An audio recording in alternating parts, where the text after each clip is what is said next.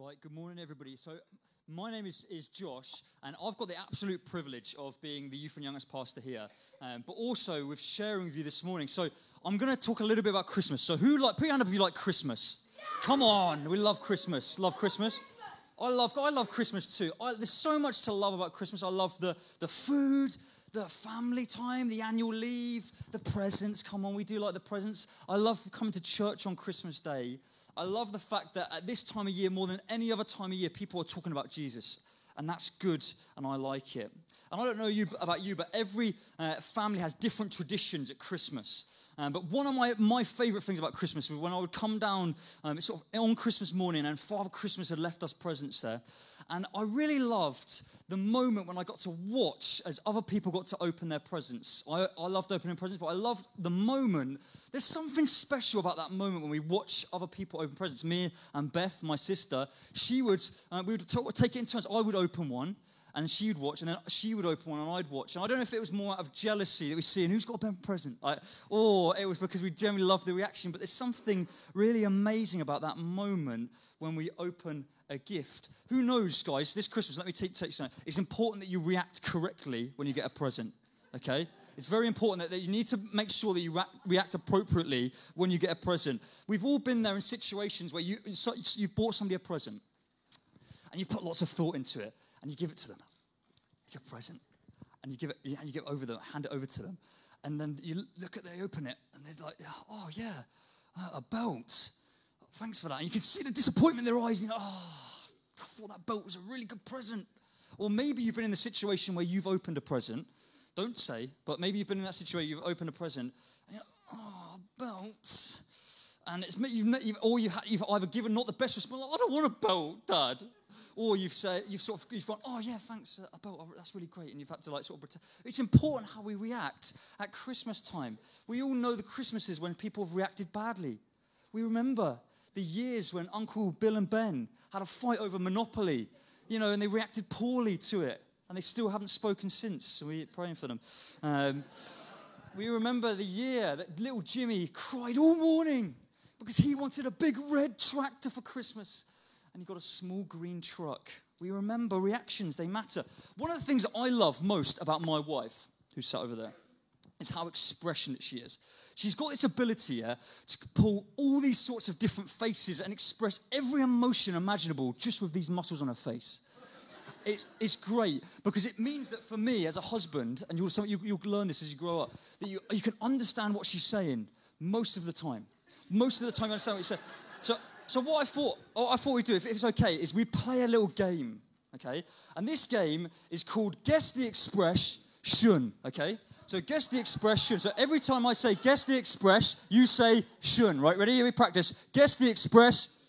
Right, ready? Try again. Guess the expression. Right, okay, this is great. So you can see here, I'll put a couple of pictures of Chloe. She's such a lovely, wonderful, gracious wife who will forgive me for putting these photos up in front of you all. But you can see a couple there. We've got sort of sassy and sleepy and sad, sort of like all sorts of different emotions. And what we're going to do is we're going to go for a couple. I'm going to put one up on the screen in a second, and then you're going to sort of like have a guess of what it is. And then I'm going to talk about how the reaction, the expression that Chloe's got on her face, how a character in the Christmas story might have also had that same reaction to what was going on. Does that make sense? Okay, let's say it first. Ready for guess the expression?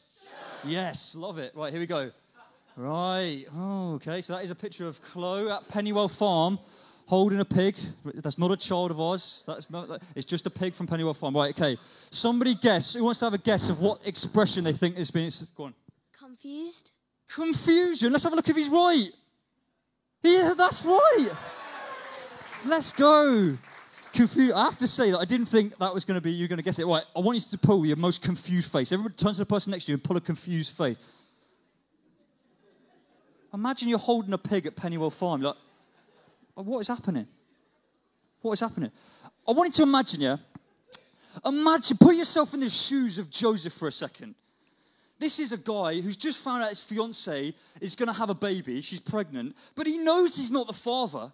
Can you imagine some of his questions, some of his feelings around that moment? Can you then imagine when it's sort of a couple of nights later, he has a dream when an angel appears and tells him, don't worry, this is going to be the Son of God, and he's going to forgive the whole of the world of all the bad stuff they've ever done wrong. Can you imagine? That's pretty confusing. Can you imagine being the shepherds? One day you're sort of stood in the sort of field with your staff, watching the sheep, give me a bar noise, not bad, it's all right. But so watching the sheep, and all of a sudden, bang, an angel appears. And it says the glory of the Lord shone around, which is like, the glory basically means like the amazingness, the hugeness of God. It probably was really bright. I mean, can you imagine how confusing that would have been? You know, I can definitely see that in both of those situations, they would be really confused. They wouldn't have ever had anything like that happen to them before, for sure. Joseph wasn't like, oh yeah, I've been through this before. Funny you say, actually, angel. It never happened before. He can't explain it with the laws of science either. An angel appears to the shepherds. That doesn't make sense scientifically, does it? But I want you to know this. In our confusion, God brings clarity, sends angels to communicate what's happening. And the God of the Bible always brings truth, and he always brings clarity. How easy is it for us in this world to feel confused sometimes? I know that I do. You know the answer, I spend a lot of time with young people, and I ask them questions, the big questions of life. You know the most common answer I get back saying, what do you think of this? What do you think of that? Why is this? Why is that? I hear this over and over again. I don't know. I just don't know. And we live in a society that more and more it makes truth a subjective thing. You choose your own truth, bro. It's like, okay, but what does that mean? And actually, when you get to the roots of it all, we've all got our own truth, society says. But when you get to the roots of it all, nobody's that sure. Nobody's that confident. Jesus was that confident. He said, I am the way, I am the truth, I am the life. He was confident in the truth because he was it. He spoke it and he lived it. You know that what I've learned in my life as a Christian, that when I know Jesus, I know all that I need to know. And when I try to know things above Jesus, I get confused. And I want you to know, if you're here this morning, you're feeling a little bit confused, I believe that the God of the Bible, Jesus Christ, and the story of his birth and arrival and the good news of that can bring truth and clarity into whatever you're going through. Right, who's ready for another round of Guess the Express? Yeah! Come on. Right, okay, here we go. That is a lovely picture of taken when we were in Portugal. Just added the Christmas hat for festive effect. Go on, what do you reckon the expression is? Guess the expression. Yeah, right, here we go. We'll go... I'll mix it up. I'll try and get as many... What do you reckon? What's the expression? Happy. Happiness! Is it? Yeah! Right, I want you to turn to the person next to you and give them the biggest smile. Give them a big, cheesy smile face. Not creepy. Oh, it's happy, not creepy. Happy smiles, happy smiles. You know what's interesting is, for Mary, yeah, Mary would have been confused too. She has an appearance of an angel come and speak to her too, and says, you're going to carry the Son of God. And what she does quickly, she gets on the road and she goes and sees her relative, Elizabeth. And this is what happens when they meet her. Elizabeth sees Mary, and the baby within her, which is John the Baptist, but at that point he's just John the baby because he hadn't baptized anybody yet. So John the baby, the Bible says he jumped for joy. He jumped for joy, and at that moment, Elizabeth was filled with the Holy Spirit, and she cries out in joy. And then Mary's so joyful that she then sings a song about how amazing God is. Going back a step, when the angels spoke to the shepherds, this is what they said to the shepherds. We've heard it already. I bring you good news that will bring great joy to all people. Jesus' arrival over 2,000 years ago is good news for me. It's good news for you. Toby, it's good news for you. It's good news for you. Janet, it's good news for all of us. It's good news for your neighbor. It's good news for your teacher at school. It's good news for everybody. It's great joy and good news for everybody. Why is it good news, though? Well, it's good news because Jesus made the way. Remember when he said, I am the way, the truth, and the life? Well, he made a way. Well, what did he make a way to? Well, before us and God is so good. God in heaven is so, so good at it, but we've messed up. Put your hand up if you messed up. Yeah, we've all messed up. We've all messed up. And we're like oil and water. Like they don't mix oil and water together. It doesn't work. They like stay separate. But when Jesus came, he made a way that through living as the Son of God, God in flesh, coming to earth, living a perfect life, and then dying a criminal's death on a cross and rising again 3 days later, he made a way that you and I, we could mix now with God the Father. Jesus said, I am the way, the truth, and the life. Nobody gets to the Father except through me. Jesus came to give us a relationship with the Father, a way to experience great joy. Right, who wants another round of Guess the Express? Yes, we're on it. We're cooking with gas now. Right, let's have a look at this one. This one's a bit of an archive one. I had to go back into the old thing. I don't see this expression very often. That is Chloe, at a much younger age. What do we reckon? Okay, here we go. Funny. Funny. She is funny looking, but it's not that one. It's a good try. She's not. No, she's lovely. Please pray for me. Scared? It's not quite scared. It's a look like I might quite get if I've not loaded the dishes correctly. Like, what do you reckon? Hang on, here we go. Maybe disgusted? Yeah, disgusted, that is true. But I was thinking of, let's have a look. What is it? Angry. Sometimes as well, that does happen if I don't do the dishes properly.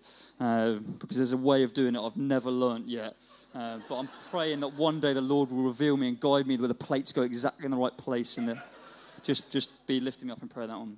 But right, okay, so angry. Someone turn to the person next to you and give them an angry expression.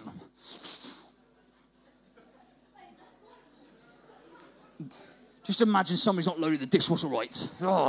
Again.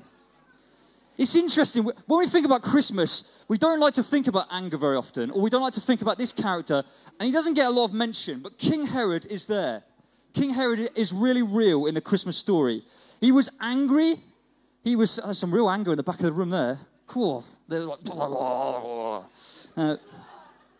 he was angry. He was selfish. The wise men, they come and they speak to Herod and they say, listen, we want to find, where's the king of the Jews being born? We know he's being born somewhere. Where is he? And Herod feels angry. He feels threatened. He feels threatened because he's worried that Jesus is going to take his throne. He's going to take his crown. I want you to know in life that sometimes we can feel angry when we think about Jesus. Why? Because Jesus is a threat to our selfishness. If we want to live a life that's all about us, that's not Jesus' way of living. It's a threat to our comfort. It's a challenge to live for Jesus. It's a challenge to live like Jesus. It means we have to accept that we don't know all the right answers. That we don't all have the right truth. He's the truth. Herod missed the joy of Christmas because the idea of Jesus made him angry. And I want to speak to you today. And maybe you're here and you don't know why, but when people talk about Jesus at Christmas time, it irritates you a little bit. It's, I don't really know. And can I ask you this Christmas to ask the question, why, if that's you? Might it be that Jesus is calling you to a different way of life, a way of life that's not necessarily built around your own truth and your own feelings, but it's based around his truth, the truth? Maybe I'll start this Christmas. Let's have one more round. Should we have one more round of Let's Guess the Express? Yes. Okay, great. Here we go. Right. I'll put myself in this one because I thought I've embarrassed Chloe enough as well. Okay, I'm going to come to the back this time. What do we think this expression is? I very often feel like this. Happy. Did somebody say regret? Who? The dishwasher situation is not that bad. I want to listen. We're not on the rock. It's fine. Wait, what do you reckon? What are we cutting in front of us? Okay. What might we be feeling? Excited. Hungry. Sometimes, if you know my wife well, you might have seen a combination of the last two emotions and feelings, hungry and angry. And you see a hangry. It's like a perfect storm, so we try and avoid those sort of situations. But why don't you turn to the person next to you and give them your best hungry feeling? I feel so hungry. Give me some food. I need it. I live this emotion, hungry. I don't always pull this face when I'm hungry, though. Right, okay. So who was hungry? Who was hungry in this Christmas story? Well, you might be, but you weren't in the Christmas story. But who was hungry? I feel that the wise men were hungry, right? And maybe physically, because they traveled probably about 800 miles. So on camel, that would have taken you 40 days. So that's a long old way. So they very well may have felt hungry. The animals almost certainly would have felt hungry. But the sort of hunger I'm talking about is a deeper hunger. It's not just a hunger for food. It's almost like a spiritual hunger, like deep down inside of you. You can't point it to your stomach and say, I feel it here, but you just know deep down that you feel hungry. They were hungry to meet Jesus. They come to Herod and say, where's the newborn King of the Jews? We want to meet him. We want to worship him. They had a passion and a desire to get to find Jesus. And I want to ask you, what would you be willing to travel 800 miles for? On camel. Okay? That's not a comfortable journey. On camel.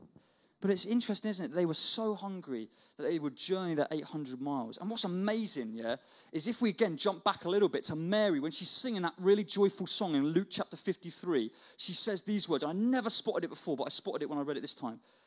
She says this, referring to God, she says, you have filled the hungry with good things and have sent the rich away with empty hands. Listen, I believe that Mary in that situation was speaking to many rich people to come, and many sort of like hungry people to come as well, both physically and spiritually. But I also believe she was prophesying to these guys who would come from the east, who were hungry to find Jesus, and who were rich and gave gifts to Jesus and walked away empty-handed. You know what? Sometimes Jesus, a lot of times in our life, asks us to give some things that are very valuable to us to him. Not because he needs them, because he doesn't need them, because he wants a relationship with you, and he doesn't want you to be so focused on gold or frankincense or myrrh or PlayStation 5s or whatever. He wants you to be focused on him. Could I have the keys? The band can jump up now. I'm almost finished. But you know what's something about the wise men that I find really interesting too is they get to Jesus. They journey 800 miles to Jesus, or approximately, we're a little bit guessing, but around a long way. They travel that far. And that's just the start. They get to Jesus. They meet Jesus. That's amazing. But the story doesn't end there. We know that they go on another journey off the back of that. We don't know much about it, but we know they avoided the angry Herod, so they didn't get hurt or anything like that, or they didn't tell where Jesus was. But I want to tell you this, that when you come to Jesus, when you meet Jesus, it's not the end of the story. When you have an encounter with Jesus, it's not the end of the story. There's a journey to walk still. You know, in this Luke 2, verse 11, I'm going to put it up. This is when the angels are speaking to the shepherds again. And they say this, for unto you is born this day in the city of David a Savior who is Christ the Lord. It's really important that when we become a Christian, we accept just 3 titles about Jesus. Well, many, but these 3 are primarily when we come into that journey of salvation. We need to accept Jesus as Savior, that he has saved us from our sins, that through his life, death, and resurrection, he's made a way that we can access relationship with him and forgiveness of our sins. We need to accept Jesus as Christ. Well, what does Christ mean? It means anointed one. It means the special one. We don't believe that Jesus had a twin brother called Jebus, who also is the way, the truth, and the life. It's just Jesus. He's the only one. He's the Christ. And thirdly, we need to accept that he's the Lord. And this is the hard one. This is the really hard one. If you've been a Christian any period of time at all, you'll know this is the really hard one. Why? Because this means, Jesus, I'm letting you lead. I'm handing over the keys. Will you drive? I'm trusting you that you know better than I do. You know where we're going. You can take me in the right place. And I'm trusting you as my Lord. You know, it's amazing when we have that moment, we become a Christian, we acknowledge Jesus as Savior. We're saved. That's amazing. But every day we need to remember that we are saved by a Savior. That he is the Christ and that he's the Lord. He's the leader. We need to let him lead our lives every single day. And maybe you're here this morning and you aren't a Christian, or you don't know if you are a Christian, but you just feel something deep inside your hunger as I've been talking. You know, there's something that's stirring inside me. I can't put my finger on it, but I feel maybe like I'm hungry. I want to encounter this Jesus you've been talking about, Josh. I want to know more of what that might look like.